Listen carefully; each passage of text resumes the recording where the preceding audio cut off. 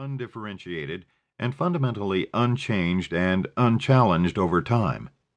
Myth-making of this sort leads to dwelling on differences rather than similarities when comparisons are made across regional or religious or ethnic boundaries. What are the blank like, we ask, and the predictable answer invariably emphasizes the ways in which they are unlike ourselves. Pushed to an extreme, we end up in Manichaean worlds where all is essentially black versus white, and doomsday prophets embrace visions of a titanic clash of irreconcilable cultures. It goes without saying that cultural differences matter, and we need only pick up the daily paper or go online or turn on a television to see how they can be manipulated to legitimize mayhem. Cultural determinism in the old-fashioned clash of civilizations sense, however, is of limited use in trying to comprehend the violence of our modern and contemporary world. The greater challenge is to bring comparative analysis to an understanding of the many cultures of modernity itself, one of which gives this book the title that came to mind in the wake of 9/11 and has remained unchanged: Cultures of War. The subtitle envisioned after September 11th was Pearl Harbor, Hiroshima, 9/11, and the expectation was that this could be thought out and written in a year or two, in 5 chapters or so. This turned out to be a dream once the U.S. war machine began girding to invade Iraq, which altered the scope and nature of any serious comparative study. Nonetheless, questions stimulated by the attacks on September 11th still frame much of the first 2 parts of the book. Thus, Part 1 takes up Pearl Harbor as code to examine the surprise attacks and disastrous failures of intelligence that took place on the U.S. side in 1941 and 2001.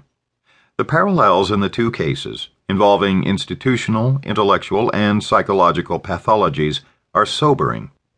Part 1 concludes with a brief rumination on how catastrophes like those that occurred on December 7th and September 11th also may turn out to be godsends to people in power, an outcome apparent early on for the Bush presidency that had precedent of a sort 60 years earlier for President Franklin D. Roosevelt.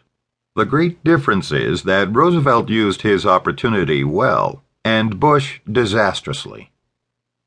Part 2 takes terror bombing and the christening of Manhattan's devastated World Trade Center site as Ground Zero as a point of departure for reconsidering the emergence of terror bombing as standard operating procedure in the British and American air war of World War II.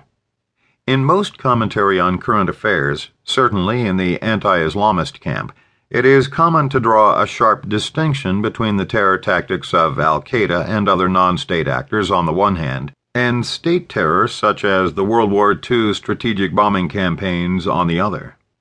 There are indeed significant differences, although the one embraced by Americans in the wake of 9/11, that the Islamists and Muslims and Arabs more generally do not value human life as Christians and Jews do, is absurd.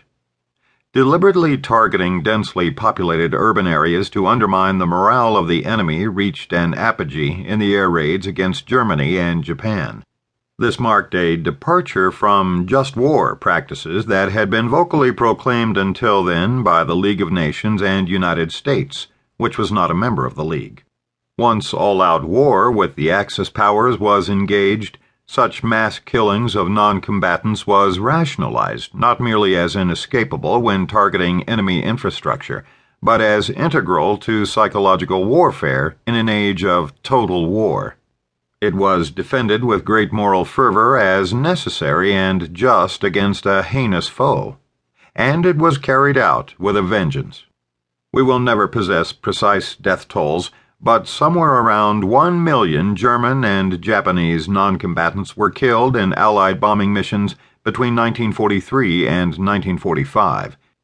Baptizing the site of the World Trade Center atrocity as Ground Zero, moreover, entailed appropriating a name originally associated with the culmination of this rain of death from the skies, the atomic bombings of Hiroshima and Nagasaki.